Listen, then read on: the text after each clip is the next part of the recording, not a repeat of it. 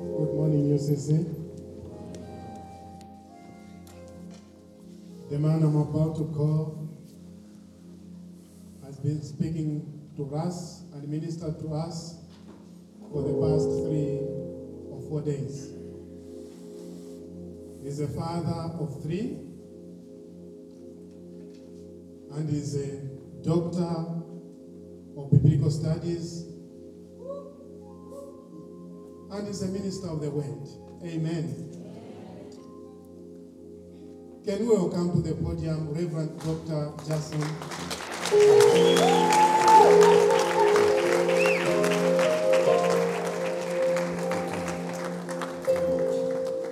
Amen. You can be seated.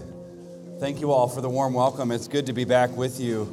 I was here last year and I just could not wait to come back, so I'm honored to be here. Thankful for the chaplain and the hospitality that you have shown me, and it's just a privilege. And so I'm from the Washington, D.C. area, and we call that place Babylon, and we are close to a lot of activity, a lot of things. And so we minister to college students, we minister on the streets, we try to proclaim the gospel wherever we are. Amen. Go ahead and flip to Deuteronomy chapter 18. I am going to be preaching what really the last session, if you will, of our Bible conference, and we've been talking about the Great Commission, and so today we're going to talk about Moloch worship. Have you ever heard a sermon on Moloch worship? It's in the Old Testament, it's in a lot of places, so I want to address what that means in context with our call to disciple the nations. So Moloch is spelled M-O-L-O-C-H. There's a lot of variations, as we'll see in a minute. But I want to look at Deuteronomy 18,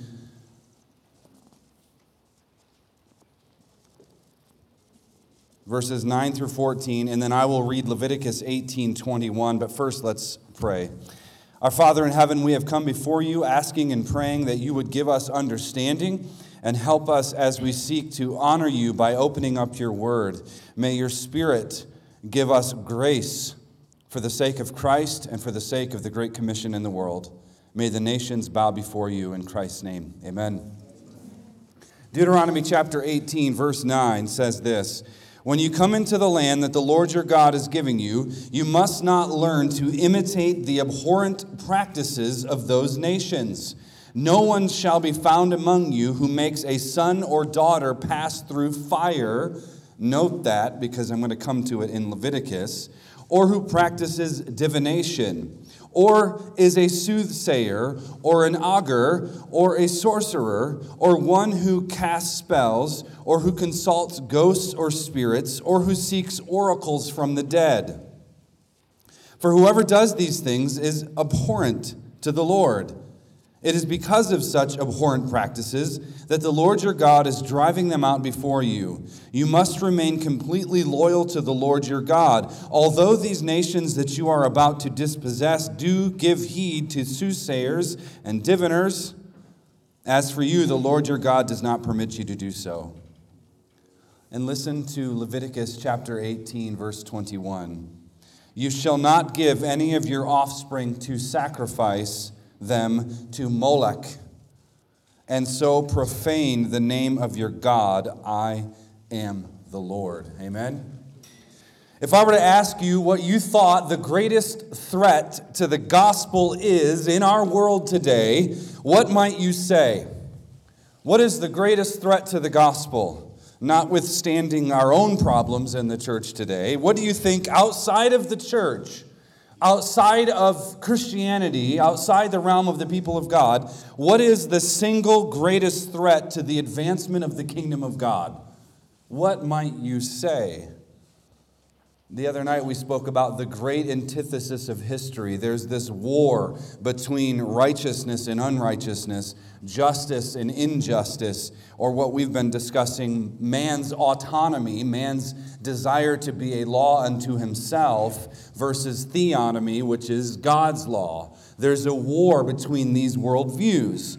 Now, given the fact that we have talked about it, I know everyone here today, not everyone was there, but we have talked about these concepts, and I think the issue, the answer to that question, what is the threat, I think it's very easy to identify given these opposing ideologies, these opposing philosophies that we see out in the world. And I also think it's easy to identify given the fact that the 20th century was the bloodiest century in the history of the world. We've had 2 great world wars with tremendous loss of life. And we've had highly toxic statist governments destroy the lives of millions and millions and hundreds of millions of people through genocide, through holocausts, and communist rule. We in my country have destroyed nearly 70 million babies in the womb since 1973. It's been a bloody century. What started off as Karl Marx, his labor theory of value, these ideas that started to spread around the world, ended up in places like communist Russia or Cambodia or China and even Vietnam, killing hundreds of million people, far more than any religious war. The rise of men like Stalin or Mussolini and Pol Pot and many others quickly became what can obviously be described as the greatest threat to image bearers of God. And the question is, why? Why? What about them? What about these men? What about these ideologies that, in these philosophies that they represent that cause so much destruction and so much desolation in the world in the past 100 to 200 years? What is it about these ideas that makes men oppress other men and kill them? I think the answer is found in the passages that I just read. The greatest threat outside of the Church of Jesus Christ is Molech. Molech worship, what we call the divine state.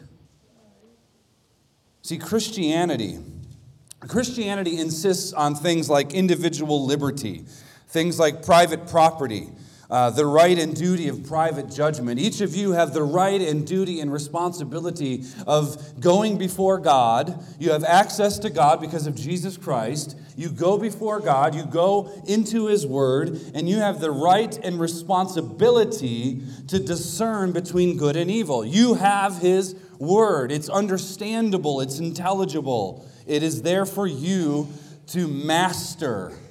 Whatever you're studying at university, know this: you need to master the Bible.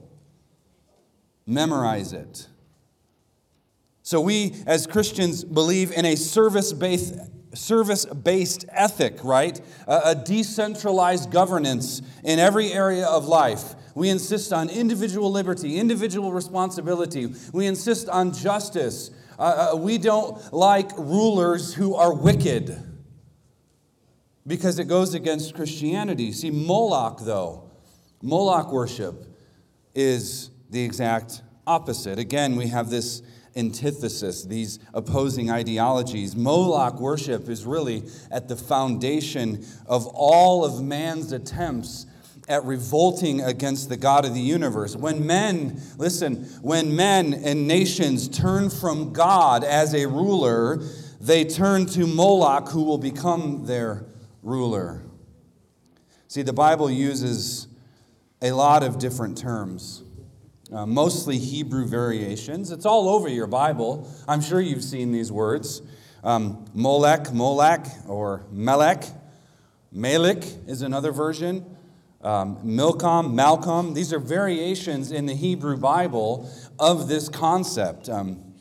They're all over the place. The basic meaning is king. When I say Moloch worship, I'm saying king worship, as opposed to Jesus Christ worship. See, it has everything to do, this concept of Moloch that Moses warned against Israel, this ideology has everything to do with God being a king, or a human king being a god. Now think of Pharaoh. Think of Caesar. These people believe themselves to be God in the flesh, representing humans. This whole concept was a way to heavenize the earth. They were trying to make humanity and divinity become one thing. Now, most of you have heard of Baal or Baal. Baal is a word that means Lord. It was the Canaanite god of fertility. And many times Israel was at war with Baal because there was a lot of worship of Baal. Even Gideon was called to deal with such things, if you recall. But Molech is there as well, this false god, this idea that the state, that the king is somehow God, and that he's to be a pledged unwavering respect and an unwavering worship. Now, in Moloch worship, in the Old Testament, humanity could offer up sacrifices to Moloch, including the blood sacrifice of children. Leviticus warned not to have your children pass through fire. Literally, these countries, these nations, these people groups would send their children through the flames of fire as a sacrifice. Wickedness. But they would do it. They would sacrifice their children in order to ascend to deity. In order to become like God, you had to kill off your children. Tell me, does that make any sense? No, but it's a reality. It was a real temptation for Israel. Moses warns, do not follow the nations. Do not follow their ways. I'm going to vomit the Canaanites out of the land because of these things. Don't you follow in those steps. All of this was man's attempt to basically bridge the gap between heaven and earth, establishing this oneness of deity and humanity. To worship Moloch, of course, in the Scriptures was thus to establish a religion of politics, or a politic of religion. It was a grasping for power and authority and the exaltation of man to become as a god. It was lawlessness. It was wickedness. See, when you made a sacrifice to Moloch or participated in things like necromancy, speaking to the dead, witchcraft, soothsaying, or even sorcery, all these things, when you participated in those activities, you were seeking to make sense of the future. You were trying to understand life. And you were, instead of trusting the God who controls the future, you were trying to do it on your own terms. You were attempting to become divine. For only we know the triune God of the universe has infinite knowledge, right? Of all things, past and present and future. He knows it all. Isaiah says he's declared the end from the beginning. So to try and go and consult a witch or some sort of sorceress was to try to understand the future so that you could become God. See, when Moses speaks of all of these sins of witchcraft and so forth, he does so with the intention on demonstrating the absolute idolatrous nature of such pursuits. See, these things were strictly forbidden in covenant Israel because they could bear the fruit of sin and idolatry, and thus it would lead people away from worshiping the true God of the Bible. Moloch worship was not permitted because Moloch worship destroyed the foundations of the Israelite social order. It wasn't just you at your house worshiping Moloch. It was you chipping at the foundation of society and culture. It was an act of treason against God. It was introducing injustice and unrighteousness into the covenant. It was a transgression of God's law. See, now the way that this worked itself out is through the vehicle of the king. If you recall, King Solomon, right, the son of David, Solomon built an altar for Moloch so that all of his foreign wives could worship. And while he himself was not necessarily a participant in the direct worship of Moloch, he was guilty of promoting it. See, this was without exception forbidden in biblical law. You were not to do these things. Whenever a king saw absolute power, what we call a totalitarian dictatorship, this was Molech worship. See, the point here is this. When one worshipped and served Moloch, he was also worshiping and serving the divine state. He was setting up a God in place of God's rulership. And you remember Israel. They wanted a king like all the nations, didn't they? But what did all the nations have as king? Moloch. So God says he acquiesces to their desires, but he warns them, if you get a king like this, he's going to tax you like crazy, work you to death, and you're basically going to hate life. So good luck. See, Moloch, as an idolatrous system of rebellion against God, Moloch desires absolute control over everyone. Absolute control. This God wants power and authority and jurisdiction over everyone and everything. That's why it's called a false God, because who is the only one that has all authority in heaven and on earth? Jesus Christ.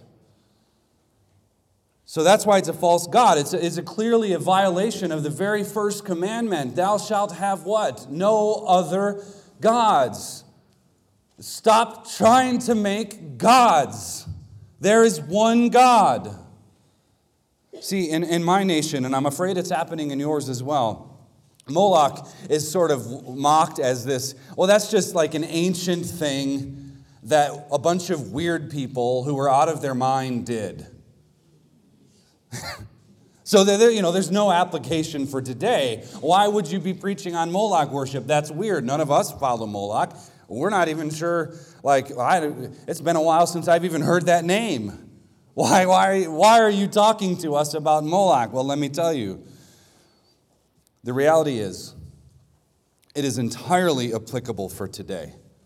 This passage in Deuteronomy is entirely applicable today. Moloch might be an outdated name, but the concept still applies today. We call this today something else, something like totalitarianism.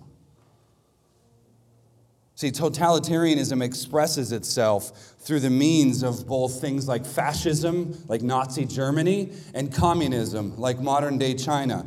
Both systems of thought have socialism as their economic impulse. But the larger goal for these types of governments is total control and total power, the dominion of man over other men.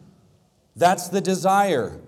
What Satan wants more than anything else in the world is a rival God who is set up in the world to express itself so that it can fight against the gospel. That's what Satan wants. He won't worship Jesus Christ. He wants him dead, which he got what he wanted, but then, Jesus rose from the dead. Ha! Quiet.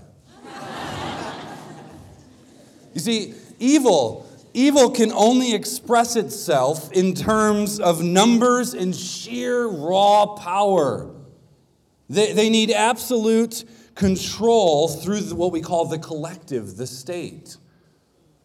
Part of the reason I decided to just keep with what I was going to do is because of the situation in South Africa. There are situations in other nations that are very similar, and it's all Moloch. You realize that. That's what it is. See, evil cannot win through service, right? They're serving one another. Evil can't win that way. Evil can't win by thinking of others before yourself. That's not the way of Satan. It's not.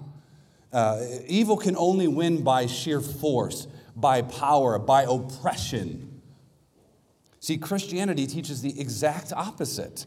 Individual liberty. You have individual responsibility before God. You are going to answer for yourself on Judgment Day, not the person next to you. It's just you and God in that room. Christianity teaches love and self-sacrifice and giving of yourself. Satan just wants all the money for himself, but Christians tithe for the kingdom of God, for a greater purpose that's outside of us. Satan does not understand these things. In order to fight against the gospel, Satan needs the state. He needs Moloch. He needs power. He needs control. He needs what the book of Revelation calls the beast, in order to use these authoritarian tactics to put pressure to persecute the church, to pressure the church into submission. See, Satan can't win a hand-to-hand combat, right? A man-to-man a war, a decentralized war against the church. He can't do it. He can't do it because no weapon formed against you shall prosper, because Jesus owns the weapons too. See, Satan doesn't win that way. He needs power. He needs authority. He needs numbers.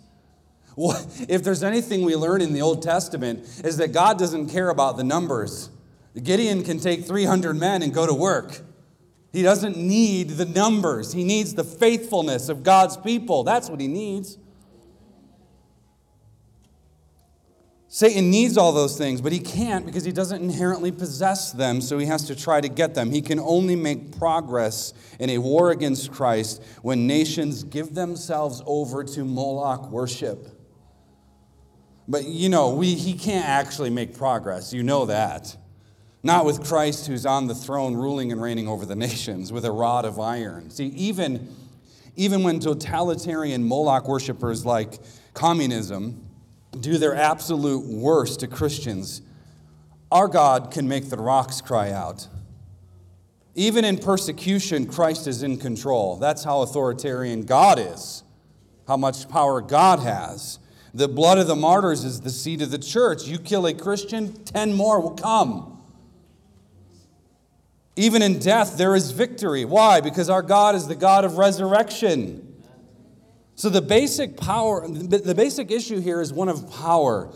Who has it? Who's allowed to have it? And the fact is, total comprehensive power and control cannot be found in socialism or communism or even in democracy.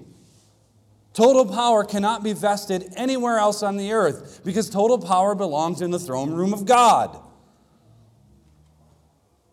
See, total power can only be found in the lordship of Christ and the triune Godhead. Amen? That's where total power resides. Only God is omnipresent. Only God is omnipotent, right? Only God is omniscient. Only God can predestine. Only God has these authorities. The state cannot possibly rival the Creator God, though it will, of course, exert all energy and resources trying to do so. See, this desire for total control of people works itself out in a variety of ways. Government schools, compulsory taxation, the eradication of things like private property, judicial supremacy, where the courts rule over the nations, executive power that's given to presidents. That's a big debate in my country. Can a president just write a law and then that's good to go? Does he have the authority to do that? Not really, not in our Constitution. Centralized banking, control of money. All these things Satan needs to rule over the nations. Yet there's a principle, though, that we need to learn. The one in power has the right to be a source of law. The one in power has the right to be the source of law. Try to hear me out. The one in power has the right to be the source of law. See, in the Bible, God is the all-powerful ruler. He has the authority to legislate everything.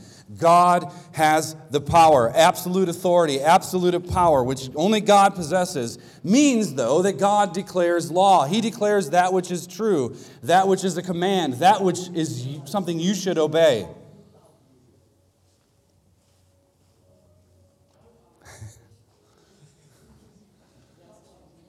Evil men suppressing the truth about God, all they can do is try to usurp God, and thus they try to grasp for power. And the only way to do this is by the collective, the Moloch state. So I want to emphasize something this morning. One, Moloch worship happens when Christians allow the state to gain more control than what God's word says it should have. That's what happens, just so you know, when Christians choose to allow it to happen. And two, Moloch worship continues when Christians get lazy and do not speak prophetically to the nations they are called to disciple. See, in the United States, we have a major problem. We have this growing centralized government that spends too much and controls too much. Okay, I was driving yesterday by the U.S. Embassy, and it's situated up on the hill. And I thought, of course it is. Of course it's got satellites. It's on the hill so it can see everyone. Watch what they're doing. And I just laughed and I said, that's my country. I'm sorry. We want a country we have a country that spends nearly $1 trillion every year for quote-unquote defense. We spend more money in our nation on defense than the next 12 on the list combined. You would think our country was getting attacked every 5 minutes. We spend so much, we control so much. And dear Zambia, my friends, you have China on your doorstep. Communist China, pagan China, atheist China. They're knocking on that door. And just so you know, they got Moloch in their back pocket. My country's government is just fixated on more control. China is already doing the same with its communist system. You know the routine. You've seen it before. It's happening. In order to have total power, one must constantly strive for it. There's never enough of power. So men will completely exhaust themselves in pursuit of it. And what we must not do is pretend like it just doesn't matter. We must not pretend that Moloch is somehow not doing the same thing here in your country. 3 nights ago, one of you asked me about what the Zambian church can learn from the failures of the American churches. My answer was simple. Don't be apathetic. Don't be apathetic. Don't fall asleep at the wheel. Don't neglect what I'm telling you today. Don't believe the lie from Satan that what I'm telling you doesn't matter and that this is Old Testament outdated nonsense. Christians, listen, I love you. I am one. But Christians have the uncanny ability to be the last to find out about something and the last to do something about it. Why? I don't know why it is. Perhaps it's immaturity, or even far worse, it's direct obstinance and defiance against God. I don't know why it is. Either way, we know that repentance is a way of life, amen? We have a whole lot of repenting to do every single day. Renewing your mind day by day. Now, what I want to do with the rest of my time, the rest of your time, the rest of our time together, is to make sure that we understand just how important it is that we take seriously the Great Commission. Okay? Quite literally, people's lives are at stake. We don't have time to ignore the Great Commission. Our abortion holocaust has gotten so bad, the church just doesn't care. So what does my church do? We go to other churches on Sunday while they're meeting to try and engage them. And oftentimes we're kicked out and the police is called. Your brothers and sisters in Christ. We're trying to build a fire in the church because the fire is being quenched. So people's lives are at stake. We don't have time to be apathetic. We don't have time to sit on our hands. We don't have time to worry and only pray. And pray we must. See, I've tried to emphasize different aspects of the Great Commission during our conference. And if you want to listen to those, you can find it on our church's website. It's just crosscrownchurch.com. You can go there and listen if you like.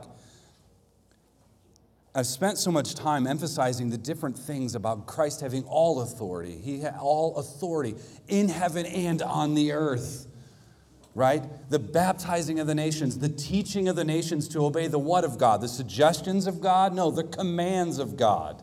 That's part of the Great Commission. Because it is great. It is a great responsibility. It is a great task. It's a great promise too. But the key to understanding its greatness lies in understanding its meaning and its direction. What does it mean and where is it going? And what I'm suggesting today is that Moloch worship, being our greatest external threat, ought to be the primary target of our work. Which means that you're going to have to repent for not being involved in politics. We're going to have to voice our concerns of what's happened in South Africa. Some of you weren't here, but I had a friend, an acquaintance. He's from Pennsylvania. He was in Joburg just a few days ago. He got mugged and robbed and hurt, almost killed. And nobody stopped it. There's no justice. It's Moloch worship. So we're going to have to repent for not being involved. We're going to have to repent for not speaking up. We're going to have to repent for neglecting this area of God's governance.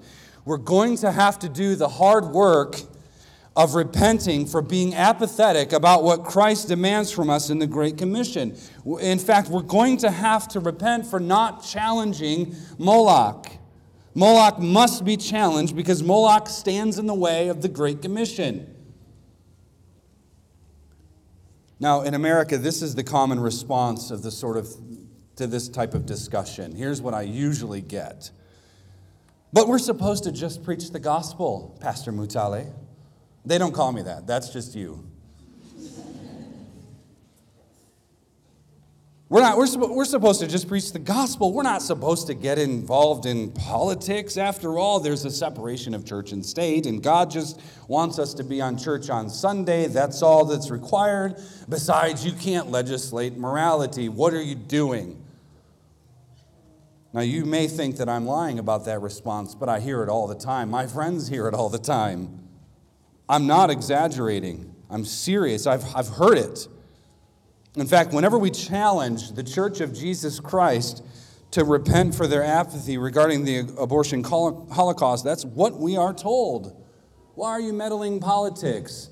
As if the murder of unborn children is only a political matter and not a moral matter? Which just goes to show you how Christians, quite frankly, can be the dumbest people on the earth. Renew your mind. Don't empty it.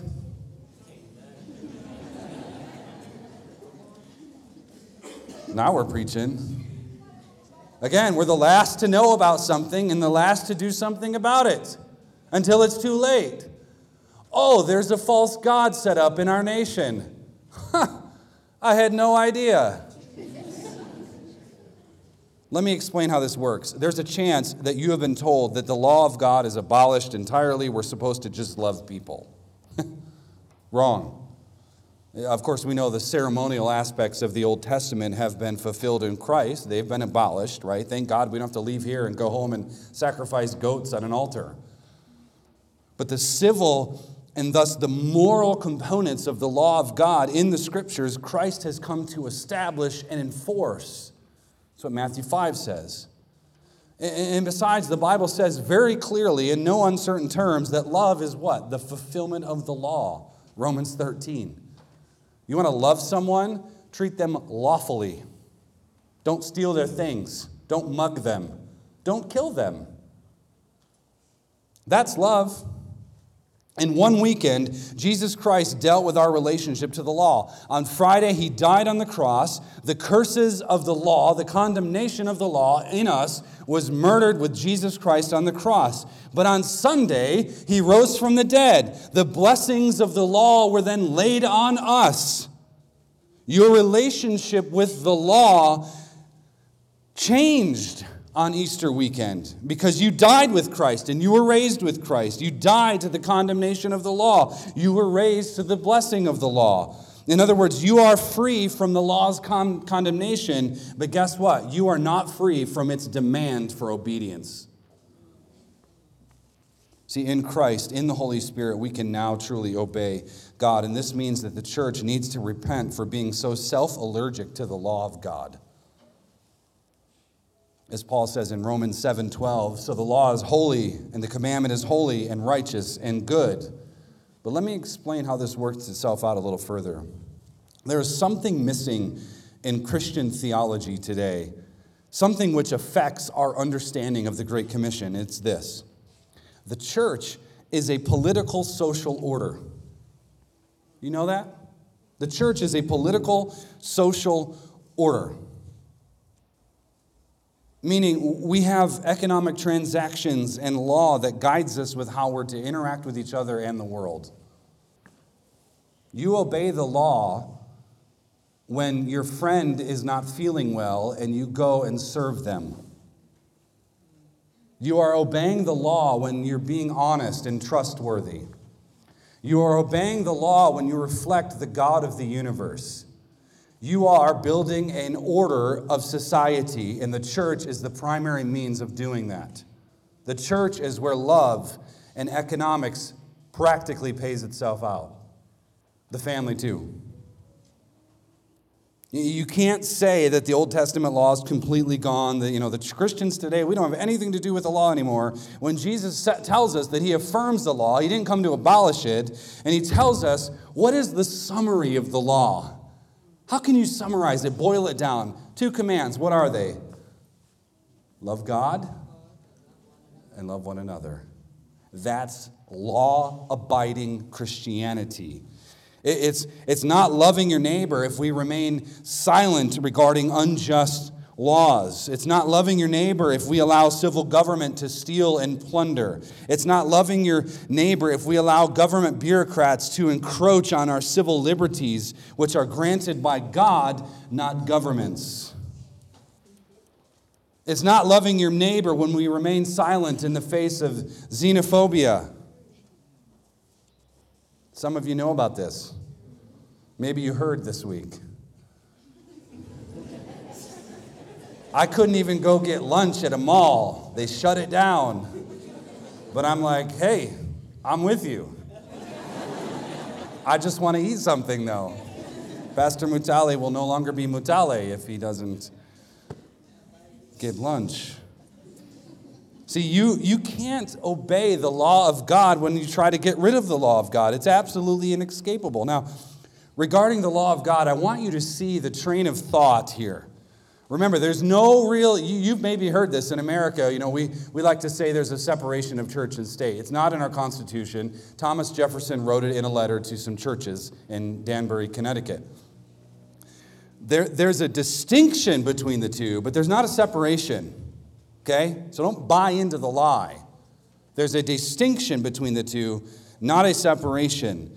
And both institutions, the church, the family, the state, and the individual, all those institutions are established by God. They're covenantal institutions that are established by God, and each of those institutions requires jurisdiction and authority and function and order.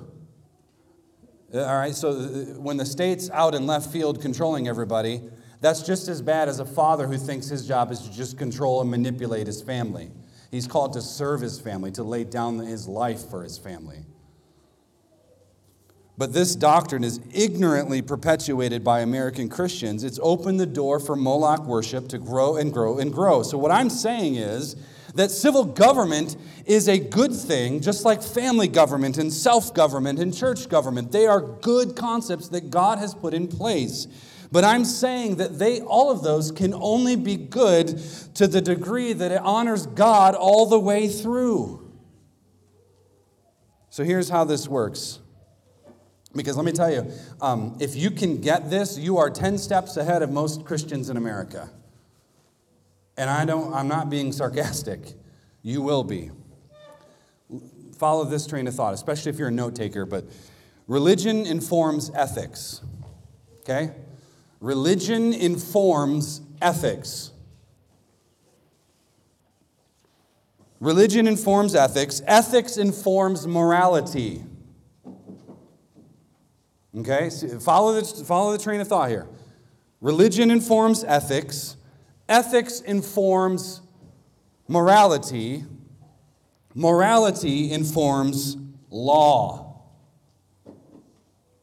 Do you see how these go? Religion gives you your ethics. Ethics tells you about morality. Morality tells you and informs you about law. This idea, and I'll say it again in a minute for those who didn't catch it, but this idea that the government is somehow exempt from obeying Christ is absolutely, pardon me, stupid and unbiblical. You literally have to rip out pages and pages and pages of your Bible to come to that ridiculous conclusion. But make sure you understand the train of thought here. Religion informs ethics. Ethics informs morality. Morality informs law. When we suggest that we cannot legislate morality, that's what they say in America. We can't outlaw abortion because you can't legislate morality. Well, let me tell you, morality is all you can legislate. What is law? Let's work backwards from what I just said. Law declares that which is right and wrong, right? Which is a moral decision.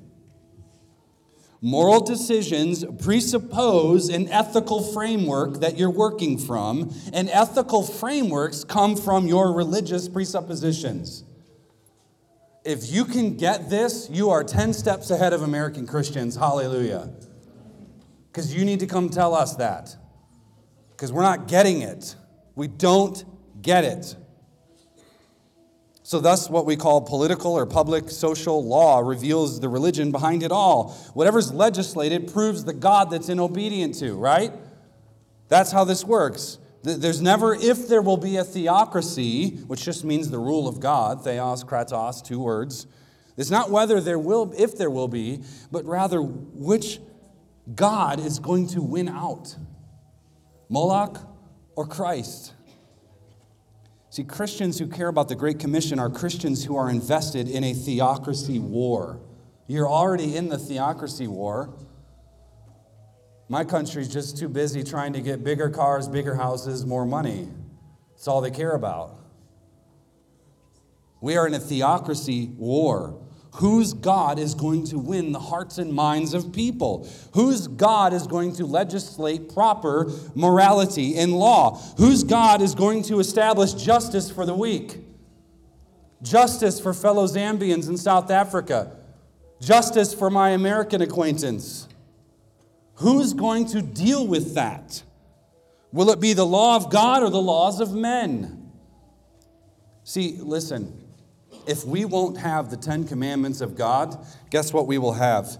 We will have 1,000,000 commandments of men.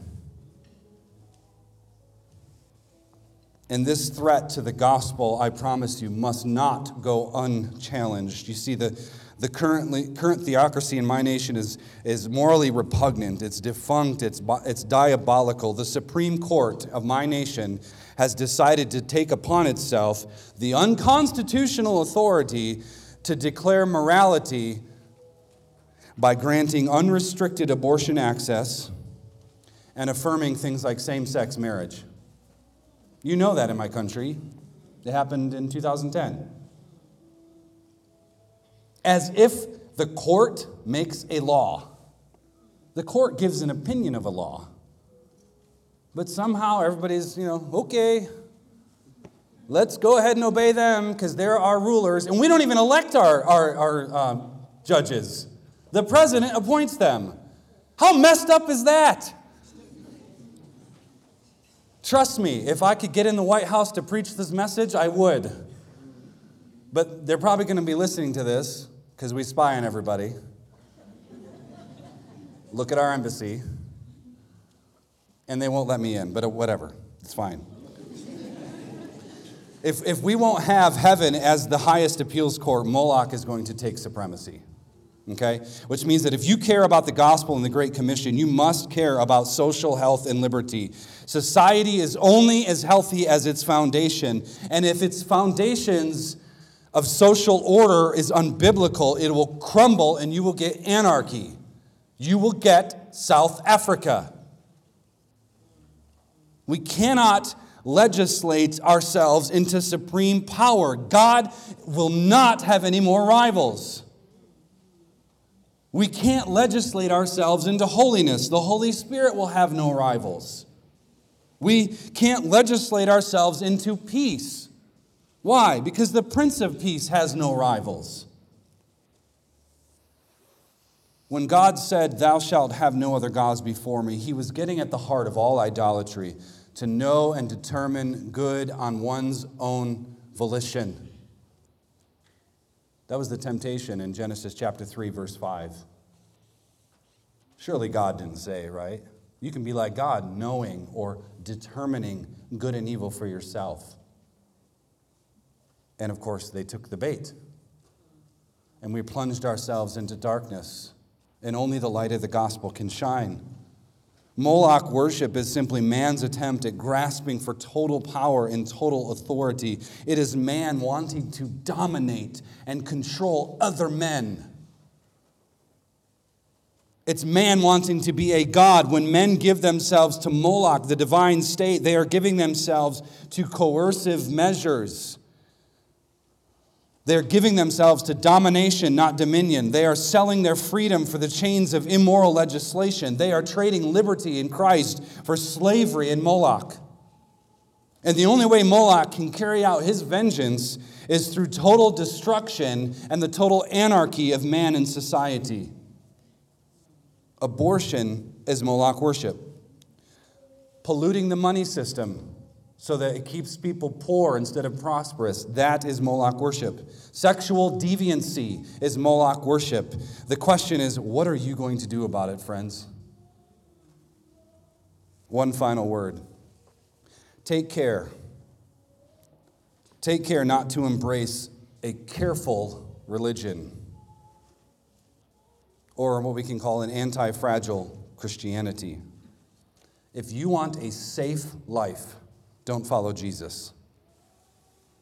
If you want to love the things of the world, don't follow Jesus. If you want to do things your way, don't follow Jesus. If you want to prop yourself up in pride and pound your chest and yell and scream, "Look how great I am, look how much power I have," if you want to do that, don't follow Jesus. If you'd rather not confront the principalities and powers, don't follow Jesus. If you'd rather Moloch worship go uncontested and unhindered in your country and other countries, don't follow Jesus. Why? Why not? That seems intolerant. That seems narrow-minded. That seems rude for you to say such things. Why would I say that? Well, let me tell you. Because Jesus Christ demands that you abandon all of that nonsense and follow him with your whole life. When he said, "Take up your cross," he did not say, "Take up a pillow."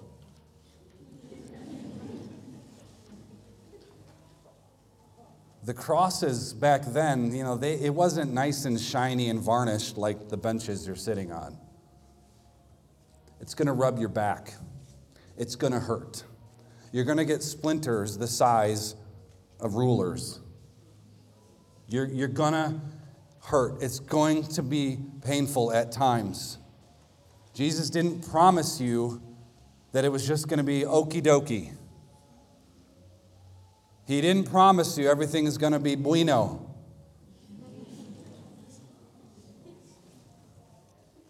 If you want your life to count, ladies and gentlemen, if you want to be obedient to the God who made you in his image, if you want to follow and serve the living God and carry out his will, follow Jesus Christ. follow him to the doorsteps of Moloch's temple and say, you are a rival god to the King of Kings, and you are not permitted to be here. You must step down. You must obey the Lord Jesus Christ. That's a calling right there. Let's pray. Father, we give you the glory and the praise and the honor because you have, in your sovereignty, somehow brought me here for this time. And I'm humbled by that. I'm amazed by that. But I'm also encouraged. I'm encouraged by each one here. I'm encouraged by the students of UCC. I'm thankful for their boldness. I'm thankful, God, that they're going to go and serve the least of these in the prison. God, I'm grateful, and I pray that your Spirit would bring anointing to them, bring healing to them, bring them confidence, bring the Scriptures to mind when they need to be brought to mind so that they can speak life into a place where there's not a whole lot of it. I pray, Father God, that Zambia would be a light to the nations. That the church here in this beautiful country would be so consumed with the gospel and the Great Commission that they're sending missionaries, they're establishing churches, they are moving and advancing the kingdom of God in a powerful way. And I pray that that would happen so that Christians in my nation would repent and would get on board, would stop allowing Moloch to go unchallenged, would stop allowing injustice. God, would you use Zambia powerfully? Would you use these students powerfully? We give you the glory and the praise and the honor because Jesus Christ is our King. He is on the throne, and you have given us your Spirit. We pray this in the name of Christ. Amen.